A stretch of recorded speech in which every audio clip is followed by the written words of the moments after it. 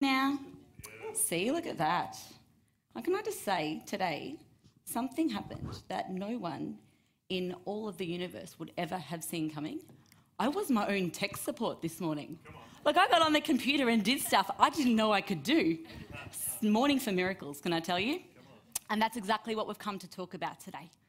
This morning, I don't know about you, but I've come to talk about Jesus. I come to talk about the wave walker this morning. I've come to talk about the storm calmer this morning. I've come to talk about the miracle working power of God this morning. The one who forgives, the one who restores, the one who brings hope, and the one who brings life. Just like Anton said, the one who was put to death on a cross for the punishment of the sin for all humanity. And you know what else? 3 days later, he rose again. And because of that death, because of that resurrection, he has defeated sickness, he has defeated death, and he has brought us into the very presence of God. Do you know what that means this morning? It means there's no more separation, nothing between you and God anymore, nothing between you anymore. And we are his for all of eternity. Come on, if that's the truth this morning, let's give him some praise. Father, we thank you this morning. You are who you say you are. You are the miracle worker. You are the wonderful one, our Savior, our Redeemer. We thank you, God, and we love you so much. We thank you, we thank you, we thank you. Only you, Jesus, only you can do all those things. Only you. You know, I say all that today to preface this very question. Who do you say Jesus is? Now, I've just told you who I think Jesus is. And there's been a pretty good consensus in the room, and I bet you there's been a few thumbs up online. But the question is, who do you say Jesus is? Because who you say he is will define how you think about him and how you live in response to him. It is very important that you settle who Jesus is to you. And Jesus knew this, so he asked his best friends this very question. In the book of Mark in chapter 8, they're going for a walk together, Jesus and his friends, and he says to them, hey, who do people say that I am? And they answered him and they said, some say John the Baptist, some say Elijah, and some say still that you're a prophet. And then Jesus doubles down on them and says, yeah, but who do you say that I am? Now, the first time he asked, they answered, but the second time only one guy answered. So I'm going to take a bit of biblical liberty and say it was probably a pin drop moment. They probably all looked at each other and went, is this a trick question? Like, what do we say right now? Like, he's asking us who he is. But Peter is inspired by God and he says this, you are the Christ. Now, the Christ means the anointed one, the chosen one. Chosen by God to complete the purpose of salvation for all of mankind, the one who was to reveal heaven to earth and to reveal the Father to all the children and reconcile them. Now the question is this who you define Jesus as today? Do you say Jesus is the Christ today, Sam? I'm good with that. What about you, Anna? Do you say Jesus is the Christ today? Because if you do, then that should fill you with incredible hope. Now, hope is the expectation of what is promised. Hope deals with what we can't see. Like, I hope Anton is here today. Doesn't really work because I can see him, right? He's here. But hope deals with what is invisible, what you can't see but you can expect because you know it's coming. Now, hope comes to us from God in the form of Jesus. We know we can place our hope in him because he has proved himself faithful and true. He is our hope. And Tim read this scripture a couple of weeks ago from the book of Romans. Paul wrote it. And trusting in Jesus causes us to overflow with hope. We know this because the word says, may the God of hope fill you with all joy and peace as you trust him, so that you may overflow with hope by the power of the Holy Spirit.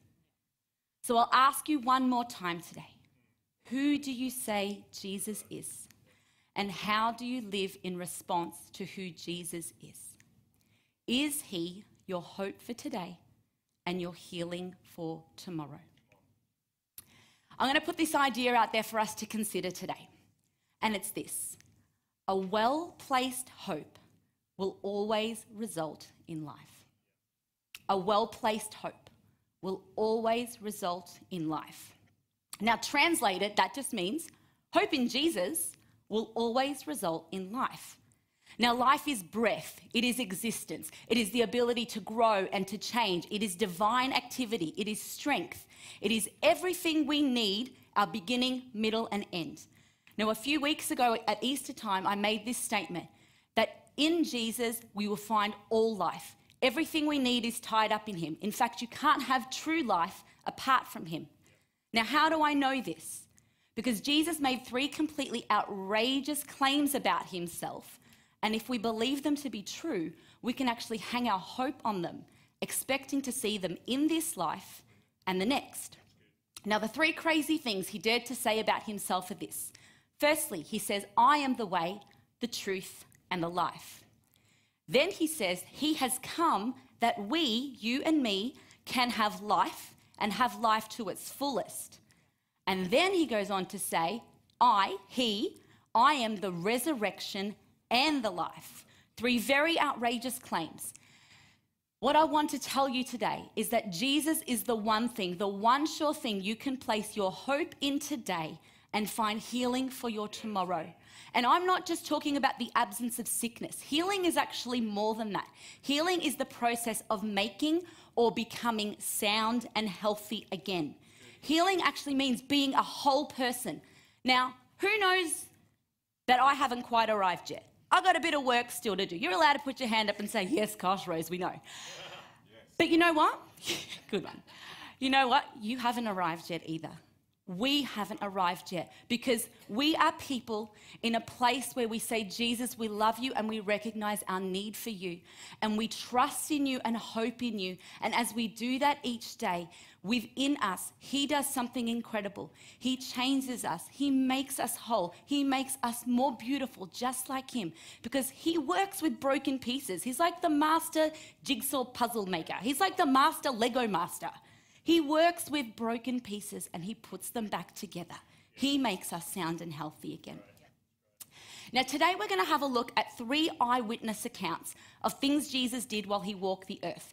And each 3 of these accounts demonstrate who people thought he was and then how they lived in response to that belief of him. We're going to look at how their hope in Jesus brought their soundness and their healing. The first story is the story of the centurion's son, and it's found in John 4. So the centurion was just a government official. That's what they called them. So the backdrop is Jesus had just traveled through Samaria, and he was now in Galilee, which is his hometown. And there was a government official there, and his son was gravely sick. So we pick it up in verse 47.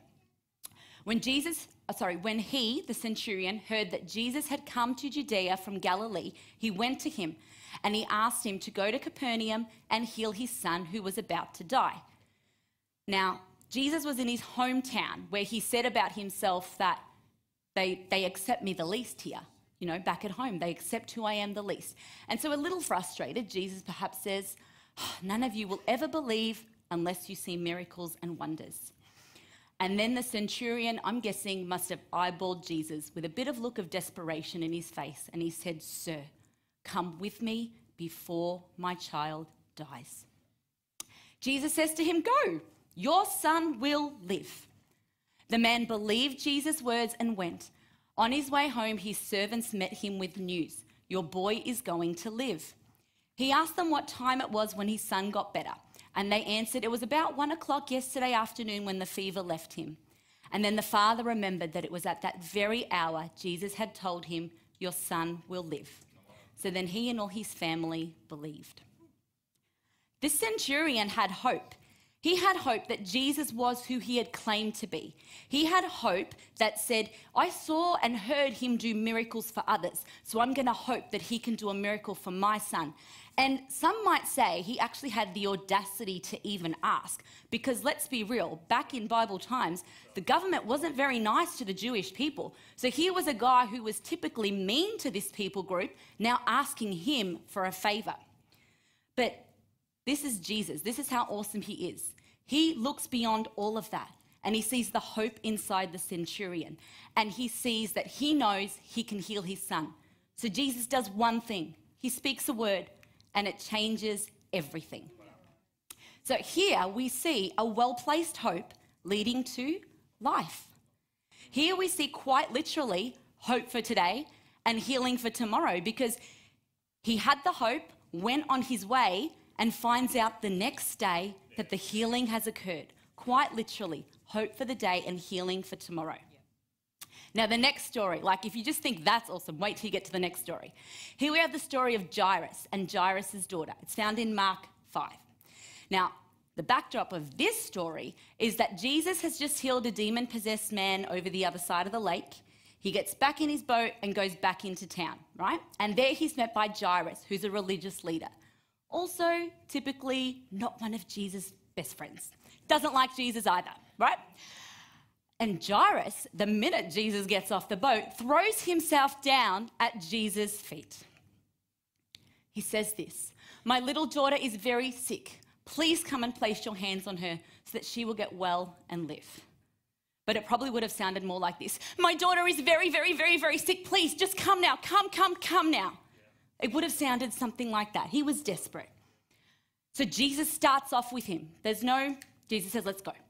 And so many people were going along with them that they were crowding Jesus in on every side. And then Jesus is interrupted.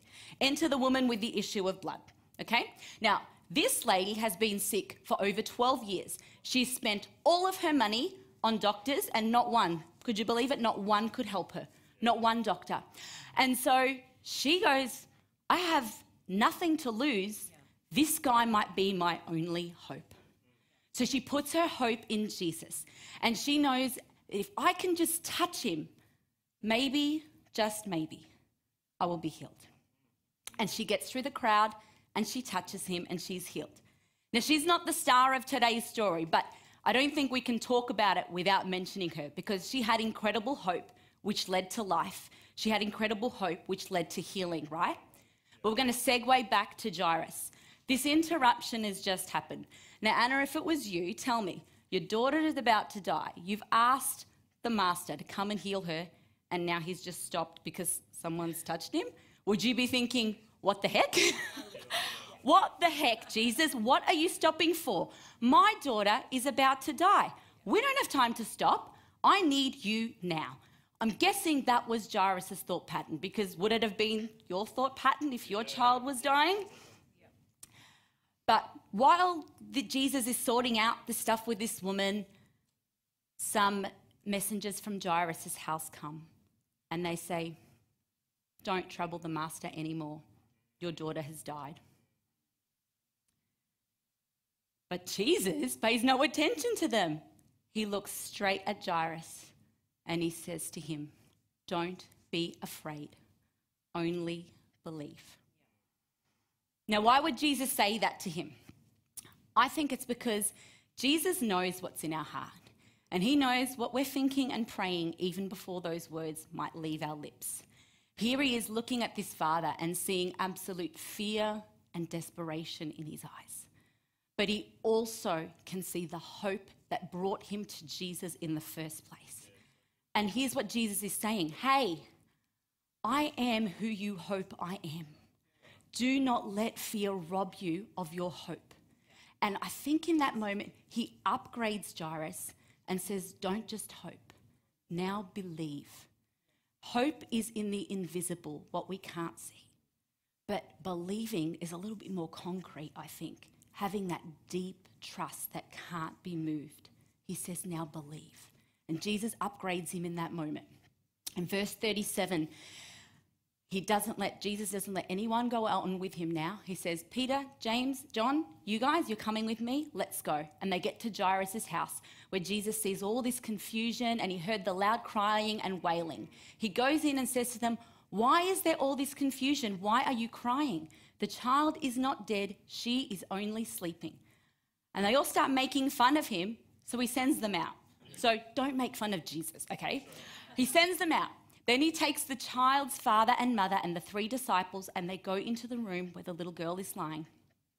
He takes her by the hand and says to her, "Talitha cum," which means, "Little girl, I tell you, get up." She got up at once.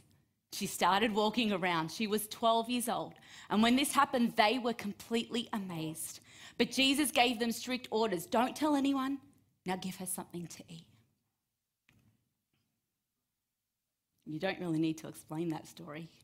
I mean, if you had been one of the 5 people in that room, he didn't do a hoo-ha. He didn't do anything.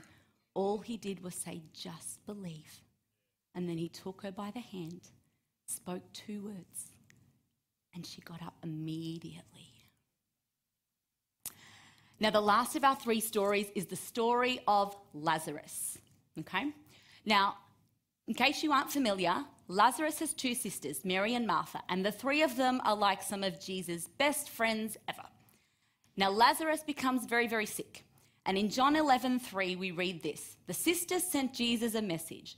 Lord, your dear friend is sick. Now, Anna, if I call you and I say, Anna, I am very, very, very, very sick, right? Are you going to go, oh yeah, she'll be right? No, you're coming over. You're going to do something, right? I mean, Sam, if a member of your family calls you and says, I'm feeling sick today, you're going to try and do something to help.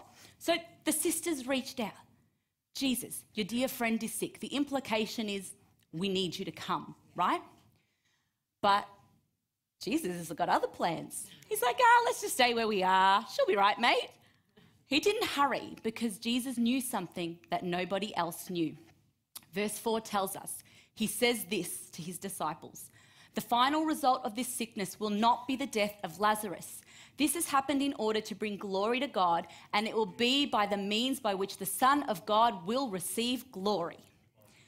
So a couple of days pass, and then Jesus goes, I'm ready now. Let's go see Lazarus. He's fallen asleep, but I will go wake him up. And the disciples answered, well, if he's asleep, Lord, he's going to wake up, right? Not very bright, were they, Anton? No. So Jesus puts it plainly to them, guys, Lazarus is dead. But for your sake, I was glad I was not with him, so you'll believe. Now let us go. Absolutely. When Jesus arrived, he found out Lazarus had already been buried 4 days. So he didn't hurry, right? 4 days later, he goes to see his friends, and the place is full of mourners comforting Mary and Martha. Now, Martha hears that Jesus has arrived. She goes out to meet him, but Mary stayed in the house. Martha says to him, Jesus, if you had been here, my brother would not have died. But I know even now God will give you whatever you ask him for. Jesus says, your brother will rise to life. I know, she replied. He will rise to life on the last day. Jesus says to her, I am the resurrection and the life. Those who believe in me will never die. Make sure I'm reading that right. Those who believe in me will live even though they die. And those who live in me will never die. Do you believe this? And she says, yes, Lord. And then she proclaims who she knows him to be. I do believe that you are the Messiah, the Son of God, who has come into the world. And after Martha has this conversation with Jesus, she goes and finds her sister and says, Jesus is looking for you. So she hurries out to meet him. And all the mourners think, oh, she's going to the tomb. So they all go out with her. Mary arrives to where Jesus is, and she falls at his feet and says, Lord, if you had been here, my brother would not have died. Jesus sees her weeping and how the people with her are weeping, and he's deeply moved. Where have you buried him, he asks. Come and see, Lord, they answered. So then Jesus wept. See how much he loved him, the people said. But some of them said, well, he gave sight to the blind man, didn't he? Could he not have kept Lazarus from dying? But they didn't know what he knew. Remember what he knew in verse 4? Was this going to be the end of Lazarus? No. Deeply moved once more, Jesus goes to the tomb, which was a cave with a stone placed at the entrance. Take the stone away, Jesus ordered.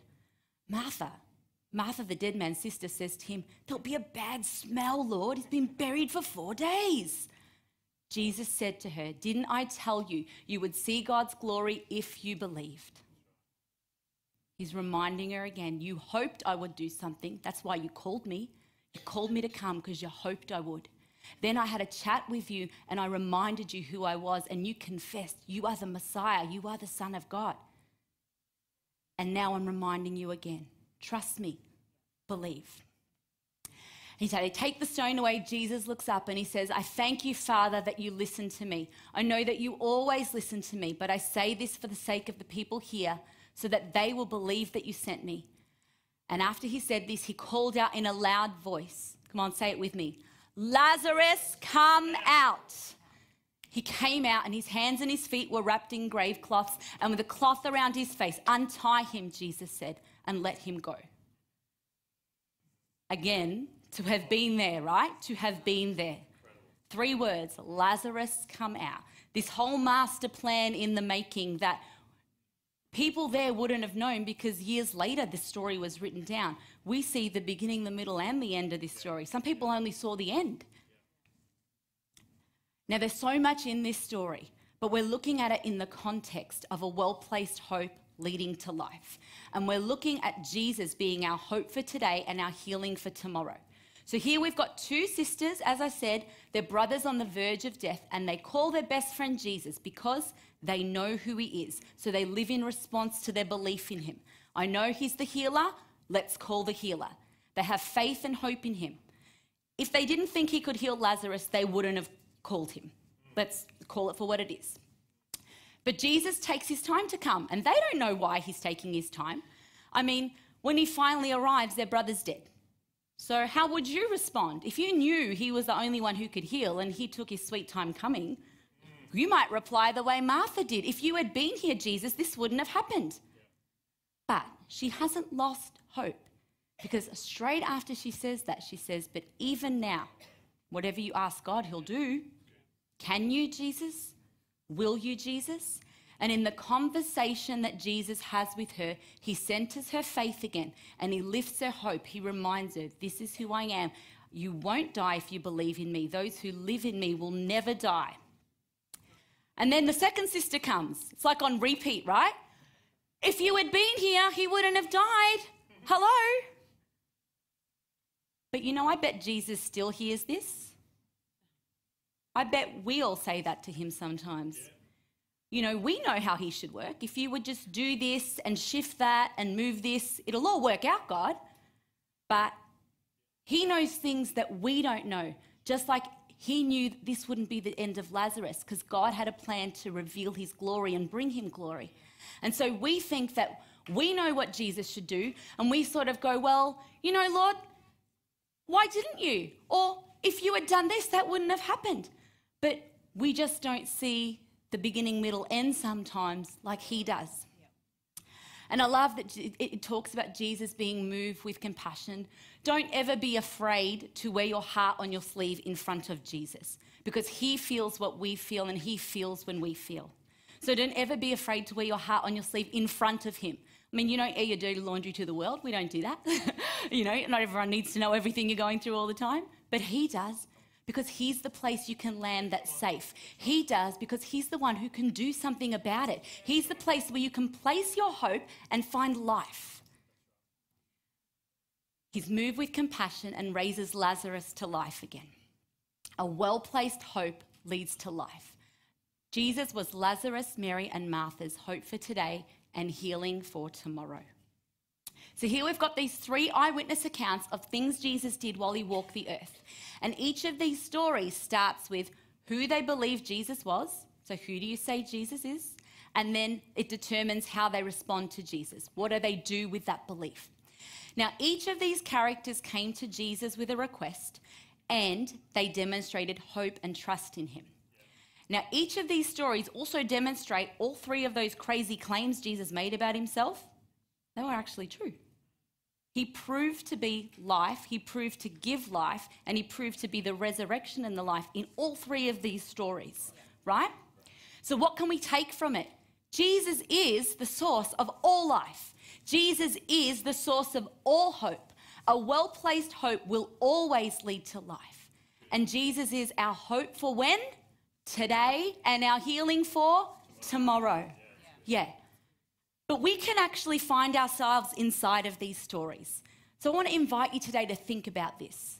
We all need something. We all need a miracle of some kind.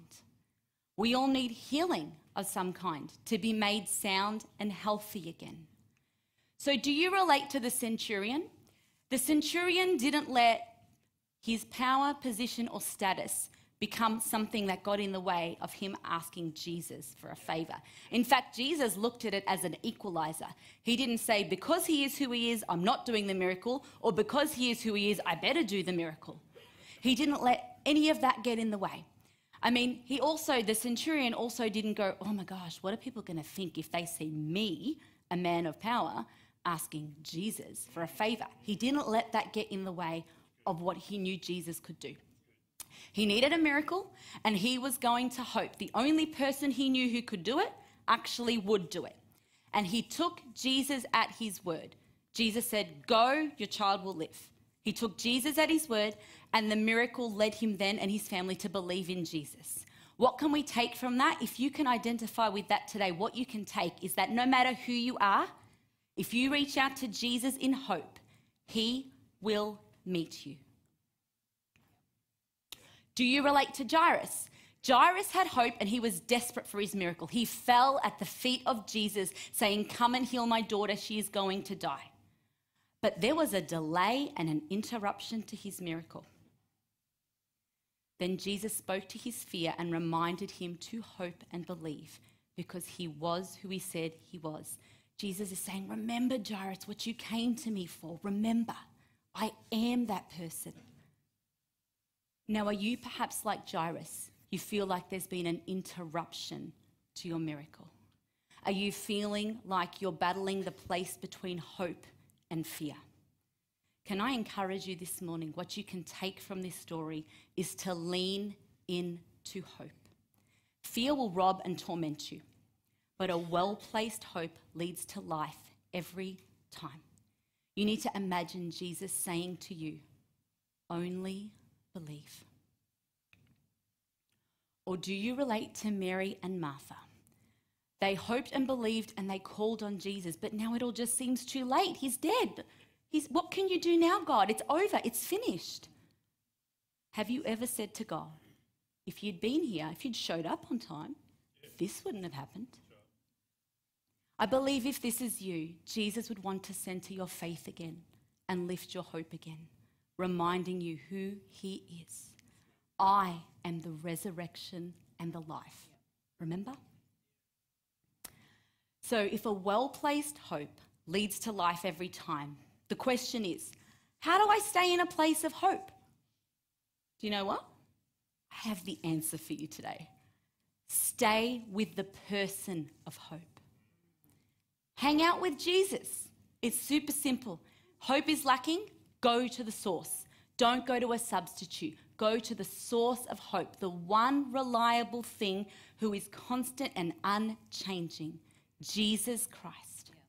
Find out who he is by finding out all you can about him. The Bible's not just a suggestion. It's like the book of who he is, right? Read it. Find out everything about he's done.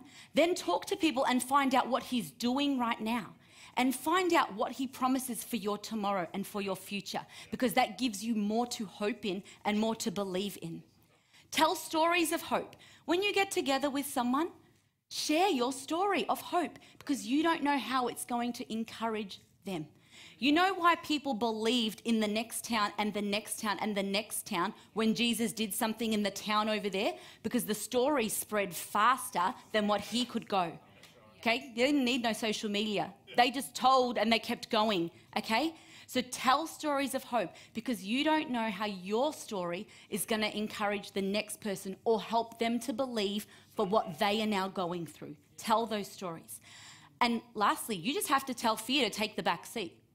Do not let it rob and torment you. You choose hope. You choose to choose hope. So we're going to end where we started. Who do you say Jesus is? And how do you live in response to who Jesus is? Do you believe truly that he is your hope for today and your healing for tomorrow? Because if you do, you'll place your hope in him. And this is what you will find, that a well-placed hope will always lead to life. Always. Come on, let's pray for a second. Heavenly Father, we just love you so very, very, very, very much. And Jesus, King of hope, Prince of peace, we welcome you into this place. We welcome you into our hearts. God, I thank you that your Holy Spirit is here. And I thank you that you have been moving inside of us and helping us to see ourselves inside the words and the works and the miracles of Jesus. God, as we identify with the people who you walked with, God, I thank you that we would take the lesson with us. God, to leave fear behind, to put our trust in you, to put our hope in you, to trust that you have a bigger plan. We might not see how you can make something out of what's in front of us. But Jesus, the story's not over till you say it is. It's never over till you say it is. You get the final word, and your word is always a better word.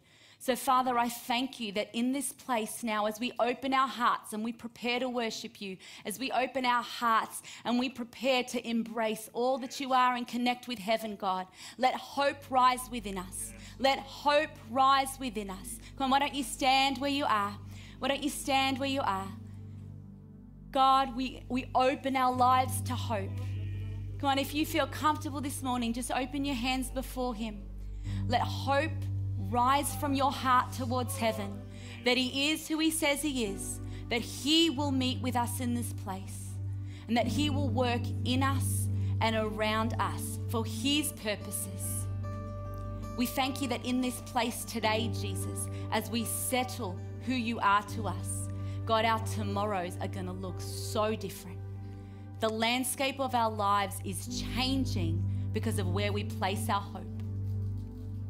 We love you, God, and we thank you. We thank you that we get to worship you here. In Jesus' name, amen.